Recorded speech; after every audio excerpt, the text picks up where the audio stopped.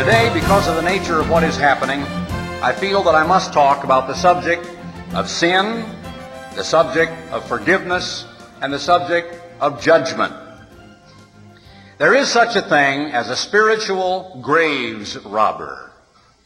Now, that spiritual graves robber could be one of two people. He could be some other person who knows something about you, or he could be you yourself who knows something about someone else. And I think that we are dealing with an actual law that I want to address a little bit as we go through some of the scriptures on the subject. Let's look at the 20th chapter of the book of Revelation. There's a very grave misconception about this business of judgment.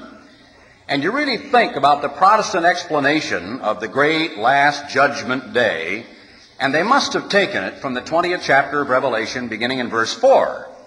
And I saw thrones, and they sat upon them, and judgment was given unto them.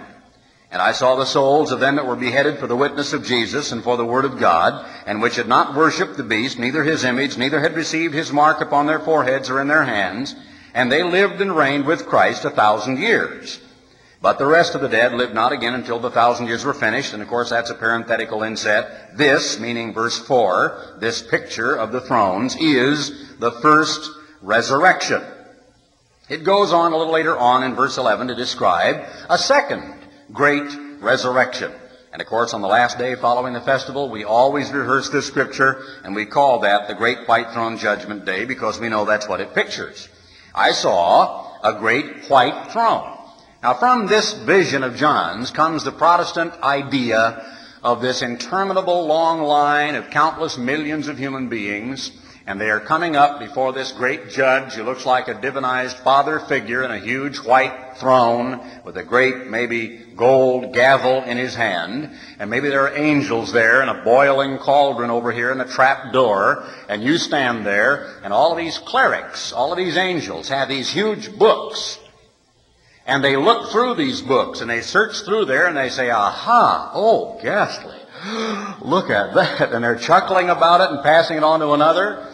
And maybe the Lord is there, and he looks at it, he says, I can't believe that. Wait a minute. Look back 3 pages. And they're going through this book, and they're discovering what this poor trembling person standing before the docket has done in his life. And if the bad outweighs the good, a gleeful demonic demon of some sort pulls this big lever over there, and the trap door opens up, and this person goes down, and next, and then the next one is standing there trembling. And we one time tried to portray that on a television program we did on the whole subject of heaven and hell and immortality of the soul, and we had a very fine graphics department, including some animation cartoonists, and they actually gave us the animation of the judge and the angels and the trap door and the people going down to hell. Now, a lot of you grew up in a Protestant church, and you've been in maybe a Pentecostal or a Baptist or a Church of Christ service many times in your life. And isn't the idea that I just portrayed pretty much what got into your mind as a little kid? That every time you do something, whether you cuss or you drink or you smoke or you do something really bad, it is the most unbelievable clerical job going on up in heaven that you could ever imagine. Somebody up there, your own private clerk, an angelic clerk that sees every dirty thing you ever did, including picking your nose, driving along the freeway in your automobile, is up there carefully jotting it all down. And there is going to come a day when your sin will find you out. Isn't that what the ministers say? Isn't that what you've heard? Aren't you made to think that every evil thing you've ever done is someday going to be thrown up to you by many of the religious types, including, I think, a lot of people in the WCG have pretty much felt that way. But now, wait a minute. Is that really true? This business about these great books up there being kept on your life. I read a lot, and I try to write a lot. You can take a story about someone's life from, say, 12 noon until 12 midnight, and you can write a book that thick. You really could. Of small print, thousands of pages. If you did everything they thought and said and did, all of the other people involved, and flashbacks and inputs from other personalities and other conversations, a little bit about their life and so on, it depends on the scope and the breadth of this book that you're writing as to how in-depth, how deeply you wish to probe into this 12-hour span of a person's life. On the other hand, in the first 6 chapters of Genesis is 1/6 of all the world's history, from the beginning of creation and even pre-creation until the time of the Noachian deluge. Only a few verses. God just didn't want to go into it that deeply. There can be a book that big, and it's a biographical statement of a whole person's life. And on the other hand, no one person's life, including a poor Vietnamese rice paddy farmer, could really be contained in the entire Encyclopedia Britannica. It would take much more to write it all up if you wrote everything they ever thought and felt and said and did. It would be a vast effort. We are, right now, under judgment. Now, what is judgment? Judgment is not a sentencing. Sentencing comes after the trial. Judgment is the trial process. It is the collection of data, the accumulation of depositions, testimony, facts. It is a person, in the person of a judge, and maybe in our system a jury, maybe the lawyer for the plaintiffs and the lawyer for the defense, and they are sitting there and they are accumulating evidence. Now, you are being judged right now today, and I am too. I was being judged last night, judged this morning. I'm being judged right now. I'll be judged in my conversation after the Sabbath services are over. So are you, and so will you. So have you been. But what kind of a judge would you like to preside at your judgment? If you were going to be hailed into court, and I have been there, and it's a very, very unpleasant experience, even if you know and you feel that the right is on your side and you have every encouragement from the attorney and you really sort of know in advance, I'm going to come out of this all right. Right is on my side. I'm going to win the case. You can't help but feel very apprehensive, very frightened, because you think, what if that judge got up on the wrong side of the bed this morning? What if that judge's wife has been a real kind of a Tasmanian devil here for the last 2 or 3 days? What if he's got a sort of a bleeding ulcer? What if he's a little ill? What if he doesn't feel good? And you really worry, what kind of a judge am I going to have? Well, you know, the Bible says a lot about that, and I won't stand here and attack the entire judicial system, although I feel like it sometimes. But the Bible talks about the unrighteous judge, and Jesus said, "Woe unto you lawyers." And there are many chapters, and one of the most fruitful of all is the 59th chapter of Isaiah. There is no judgment in their doings. That justice is fallen into the street. There is no justice. There is no judgment. And for the little people, the poor people, the minority people, the jobless, the people who are being steamrolled in the streets by the federal bureaucratic juggernaut, that is so absolutely true today, and you know it, and I know it. And we see the spectacle of people with uncounted millions of dollars. I'm not going to try Cullen Davis. I don't have to. It was all in the newspapers, television, and the printing press, and so on, and they tried him in a couple of different courts of law. But I will make a statement. I happen to believe that statement, that you can be guilty in this country of mass murder. And if you have enough money, you can get away with it. You can be guilty of the most monstrous crimes, of gigantic theft and embezzlement and corporate chicanery. You can be guilty of ripping off huge organizations. You can steal millions of dollars. And if you've got enough money and enough lawyers, enough law firms, and you can pay them enough millions, you can get away with it. That's the system in which we live. And the Bible says there is no real judgment and justice in this earth. What kind of a judge would you want if it was your day in court and the issue at stake were the sins committed in your life? I know what the answer to that is in your case and mine, I think, but we need to think about that, and then we need to think about the day when we are going to be in that same position, when we are going to be asked to come from the audience and mount up behind the dais and the little balustrade there and walk up and put on the black robe and sit down. Now it's our turn, and we are the judge, and some poor frightened soul is standing there.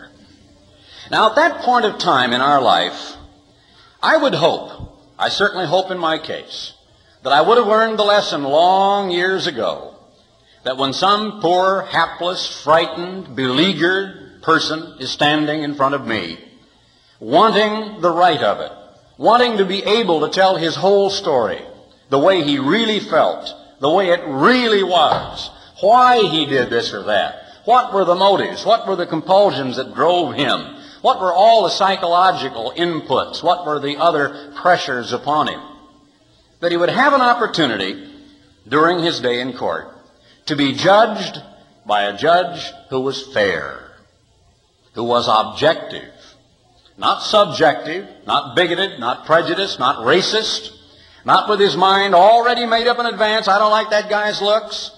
He's black or he's yellow or he's reddish or he's brown, and therefore he's a minority and I can't stand those people.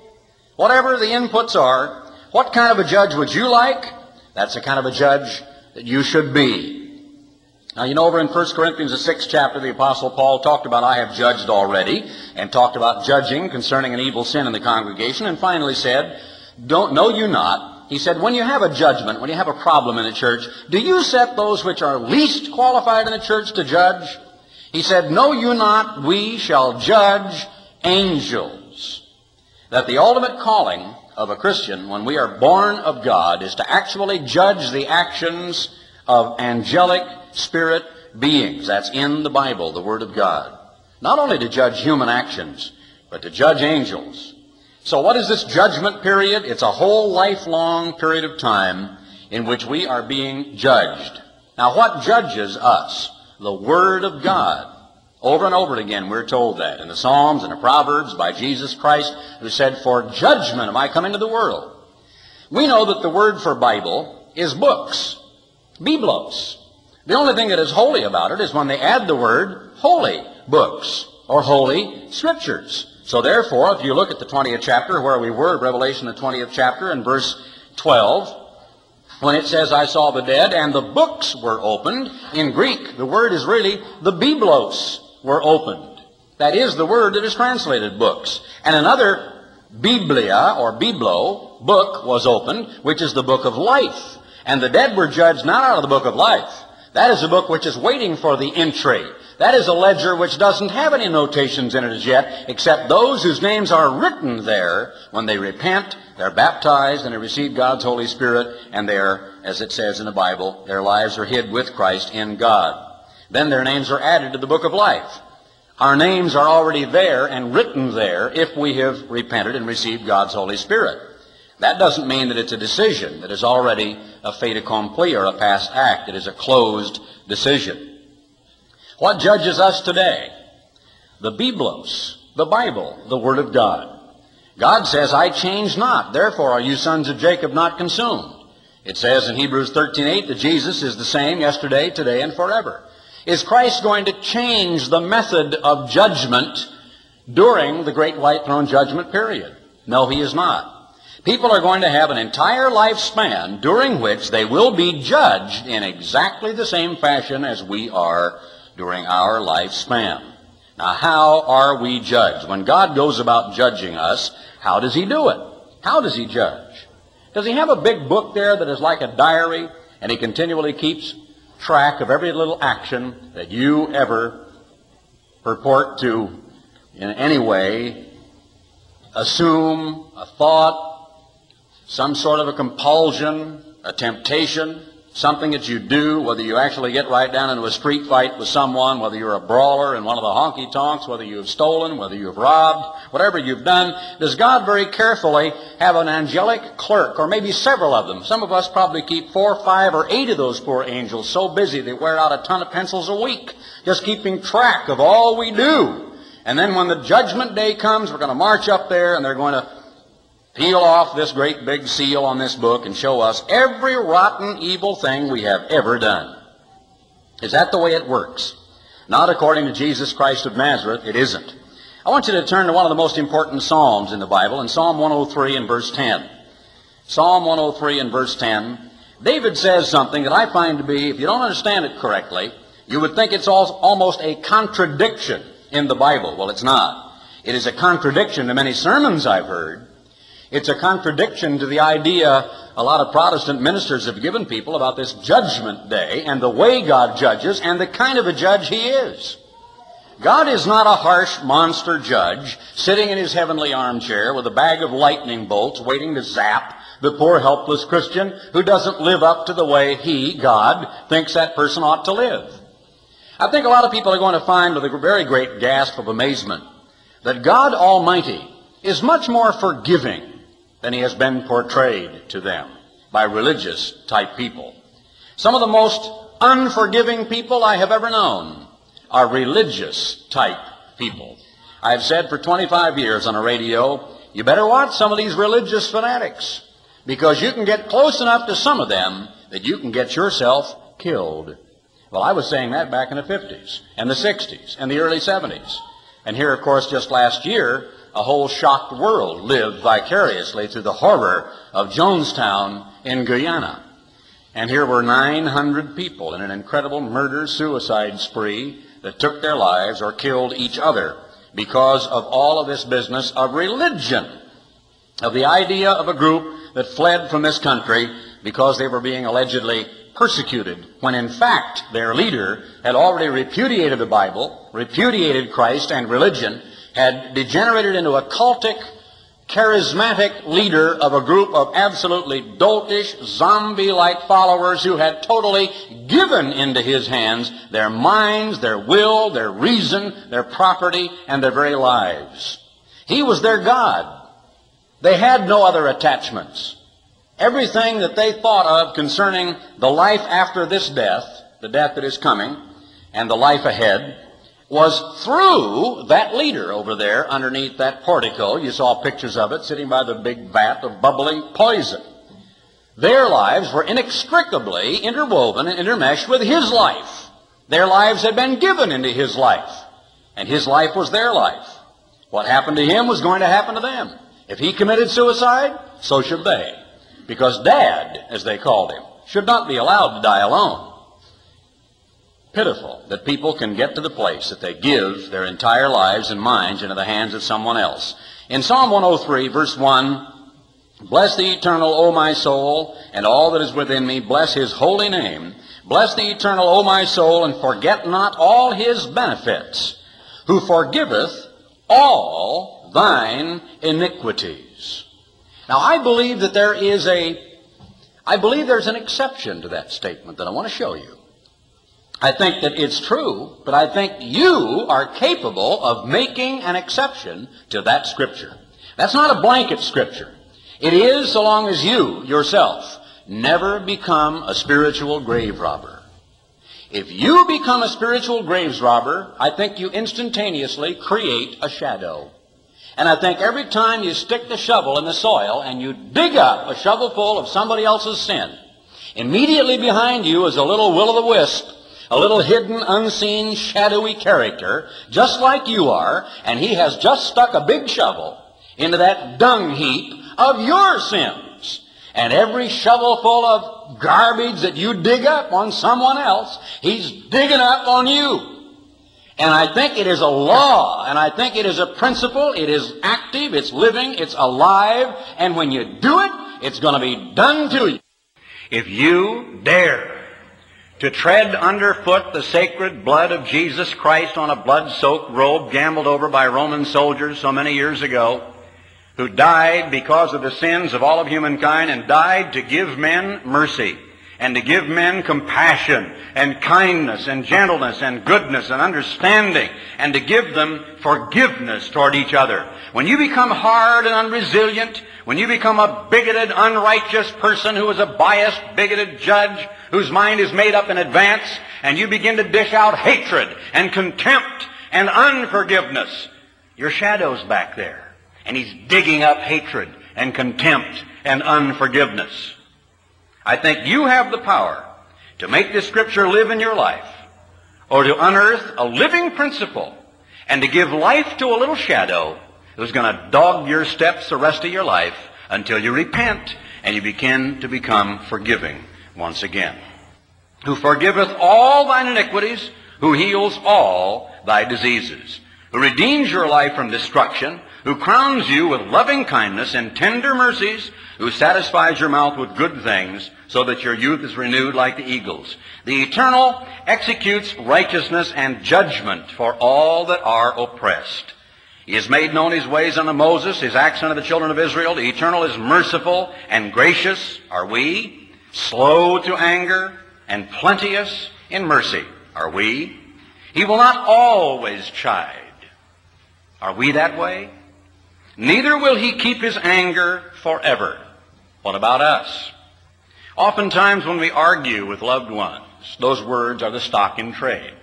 There's a book that I haven't quite read yet that I want to so badly about the games people play. The yes, but. And all these various games that we play with each other. You always say it that way. You never do it that way. Really? But that's the way we are with each other. Why do you always? How come you never? We do it continually. The eternal God does not always chide. Neither will He keep His anger forever. Now notice verse 10. It's almost an anomaly, isn't it? He hath not dealt with us after our sins.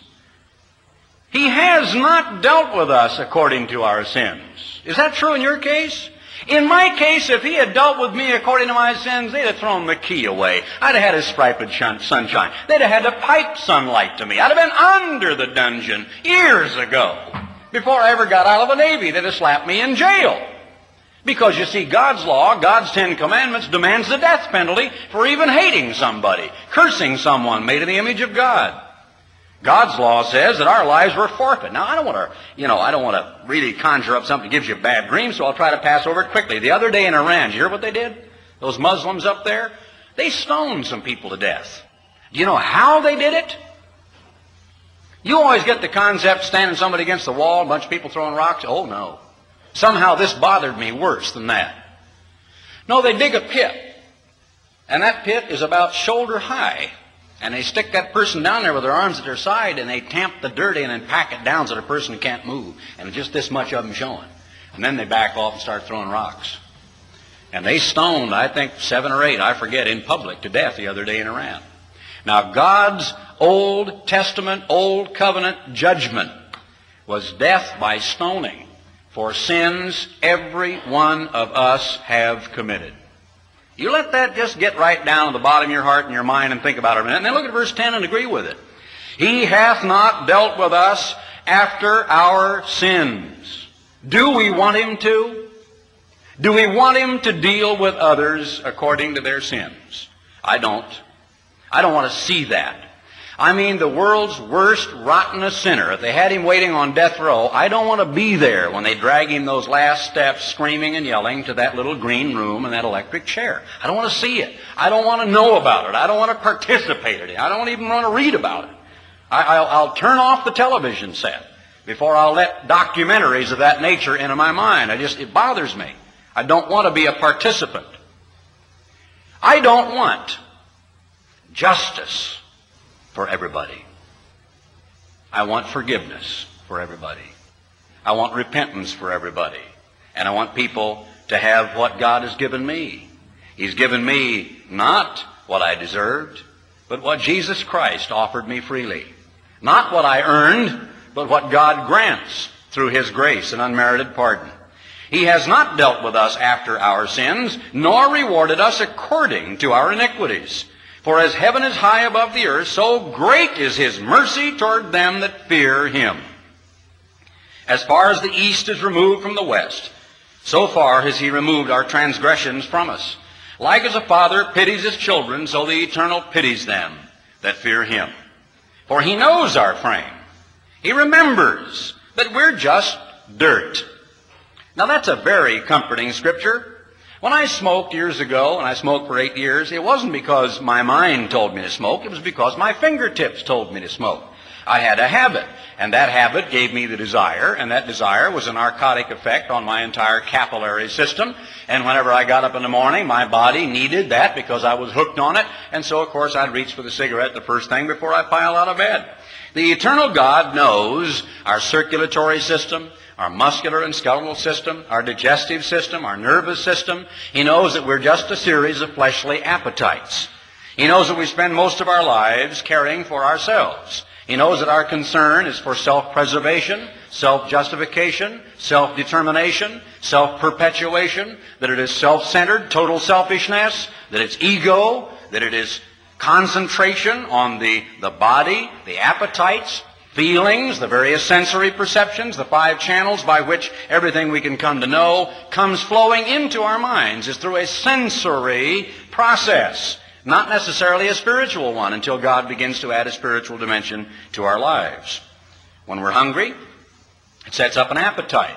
That can become a craving. It can become so keen and so acute that we claim we're starving to death. It can become so keen and so acute that a normally civilized human being can be converted or perverted into a savage who will resort to cannibalism in less than 7 days. It's happened in the modern 20th century. It happened when a Fairchild 727 went down on a very high mountain glacier up in Chile, between Chile and Argentina, only a few years ago, and there was an extensive article in National Geographic about it. Something like 30 or 40 people, of which only 8 survived. And the survivors ate the others. That happened in the late 1960s or early 70s. It happened aboard the old ship Essex when a huge whale caused the Essex to sink and the survivors in the lifeboat. It was an epic story, and how the person that went back to his whaling port clear up in Massachusetts finally went insane because of what his mind did to him, because they resorted to cannibalism. It happened in the prison camps of World War II. It happens in warfare. We are a sensory perception. We are a sensory collection of various impulses and inputs through appetites. Those appetites are normally under control because we continually feed them. We please them. We care for them. Sometimes they become out of control and they begin to control us. Now, when God knows our frame and He knows that we're just dust, He knows us better than we know ourselves. He knows us through and through, backwards and forwards, in and out. As for man, his days are as grass, as a flower of the field, so he flourishes. For the wind passes over it, and it's gone, and the place thereof shall know it no more. But the mercy of the Eternal is from everlasting to everlasting on them that fear Him, and His righteousness unto His children's children, to whom? To such as keep His covenant, and to those that remember His commandments and do them. So there's an if, isn't there? It's a group of select people who keep His covenant, and to those that remember His commandments, and those who do them. There can be exceptions made. Over in the Sermon on the Mount, in the 7th chapter of the book of Matthew, Jesus says, the famous statement so many have quoted, "Judge not, that you be not judged." And then follows this great living principle. For with what judgment you judge, you shall be judged. I know of cases of recent note where on the most tenuous evidence, third-party hearsay, whole lives have been smashed into smithereens. Lives that go back of a history in the Church of God of 25 years and more. Dedicated lives. Lives where families and businesses and homes were given up and given into the church. And on the basis of hearsay, a person whose turn it was to sit in the docket behind the big white throne with a big gavel in his hand, had opportunity to listen, to get the facts, to judge righteous judgment. But he didn't. Instead, it was bigoted, it was biased, it was harsh and angry, unresilient. It was all predetermined and prejudged with prejudice, which is what prejudice is. Making up your mind in advance. Don't bother me with the facts. I'm angry. My ego must be vindicated. Therefore, look out, all ye helpless, suffering people, because I, the judge, am going to come down on you like a ton of bricks. But the instant that occurred, there appeared behind the scenes, unreasoned and unknown by those present at that scene, that little vicious shadow. And the little monster, he walked over to a dung heap and he stuck his shovel in there just about as deep as his ankle, and he started to turn over. And he just kept digging. And you know, I think that would happen to me if I did that. And I think it would happen to you if you did it, because I think it's a living law. I think as long as I keep forgiving others and asking God to forgive me, I will have what I ask. I think the instant with the tab that I would have had those clerical angels been keeping records all that time, that I forget that I was purged from my old sins. And I think myself righteous and clean and pure. And I come down on some poor person who comes to me for understanding and for mercy. And I come down on them like a ton of bricks. I think I create a little shadow. And I think he takes a big shovel full of garbage.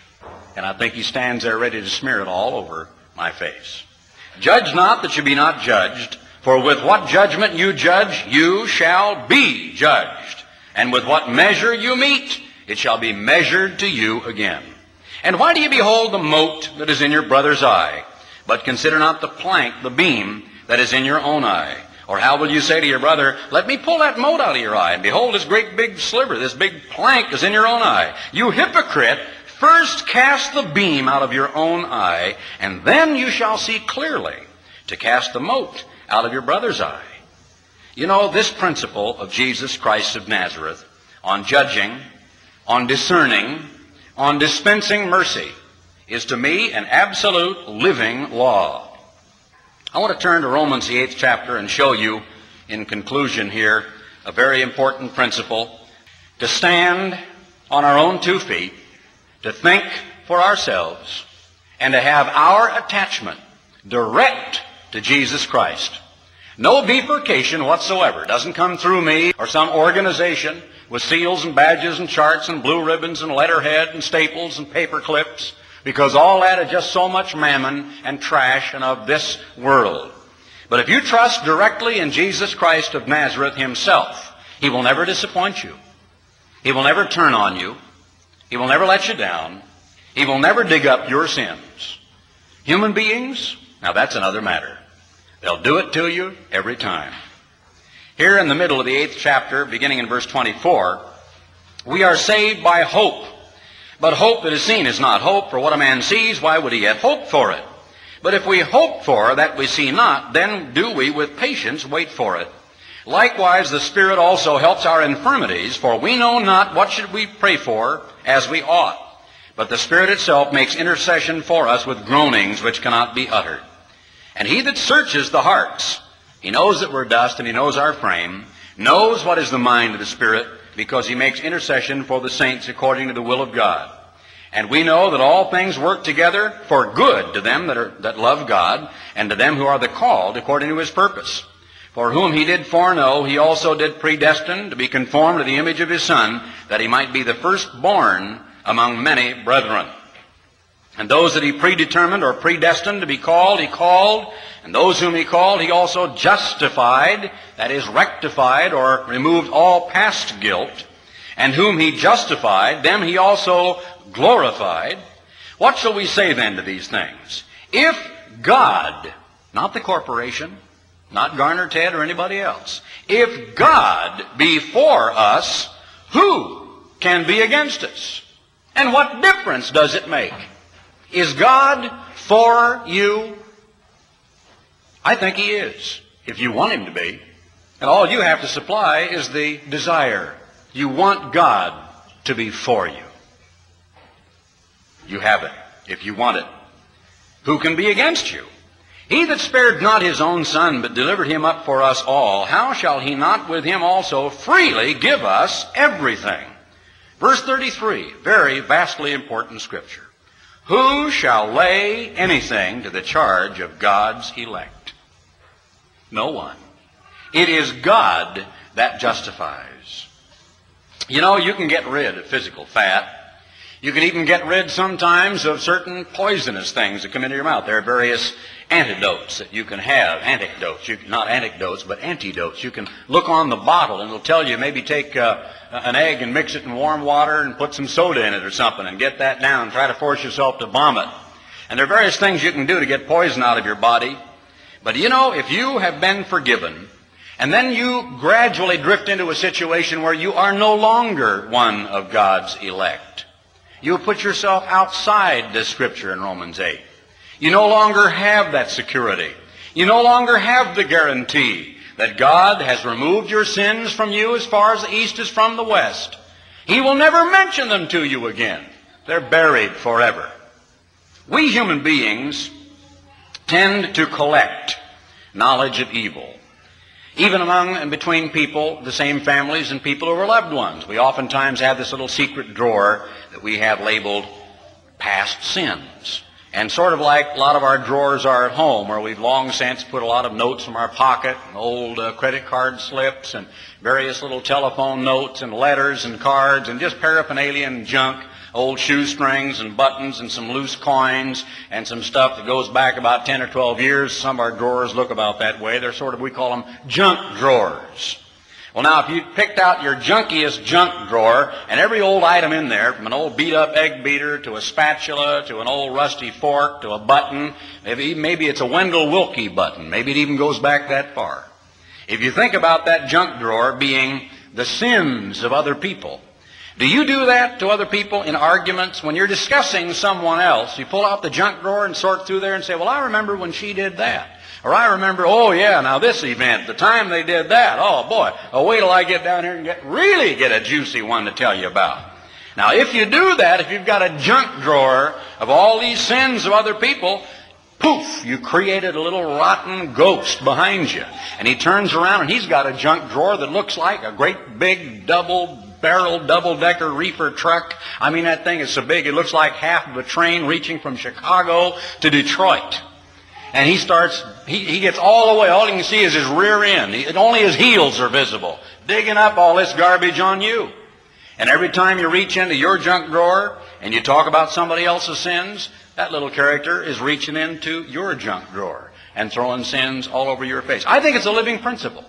Maybe you can just disagree with me. Say, I don't think that's right. I don't think God does it that way. I've seen it work. I know He does it that way. It is a law.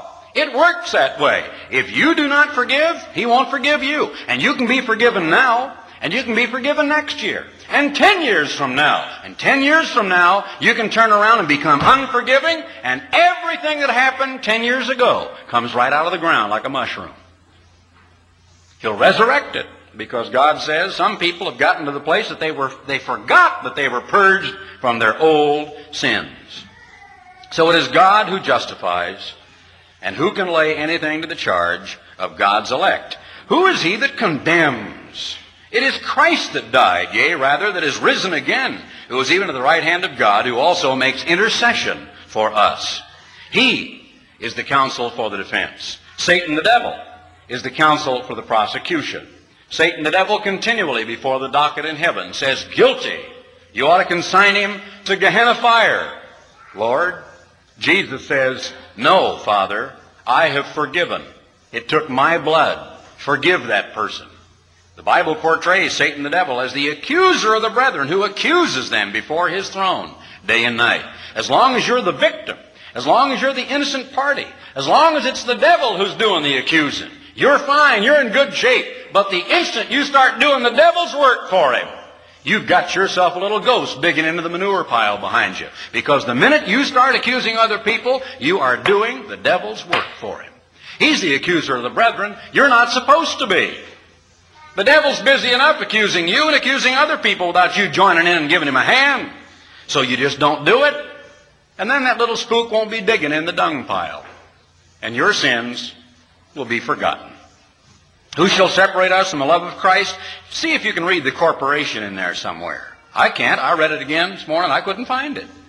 It says to me, as I read it, in verse 38, for I'm persuaded that neither death, that means your death, my death, or somebody else's death, or the death of all of us, nor life, living creatures, persons, or things, nor angels, good or bad, principalities, that's state, local, county, federal, powers, that's governments, forces, energies, nor things present, nor things to come, nor height, nor depth, nor any other creature shall be able to separate us from the love of God which is in Christ Jesus our Lord.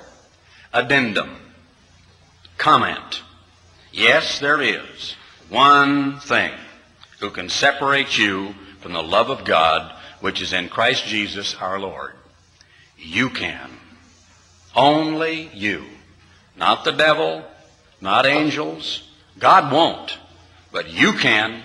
And any time you turn around and pull open your secret drawer or dig the shovel in the ground, that's when you do it. That's when you cancel out that beautiful 103rd Psalm. That's when you cancel out all these scriptures about forgiveness. That's when your forgiveness goes straight down the drain. Now you put the shovel full back. Throw the shovel away. Go burn it. Then go and get on your knees and say, Father, I'm sorry.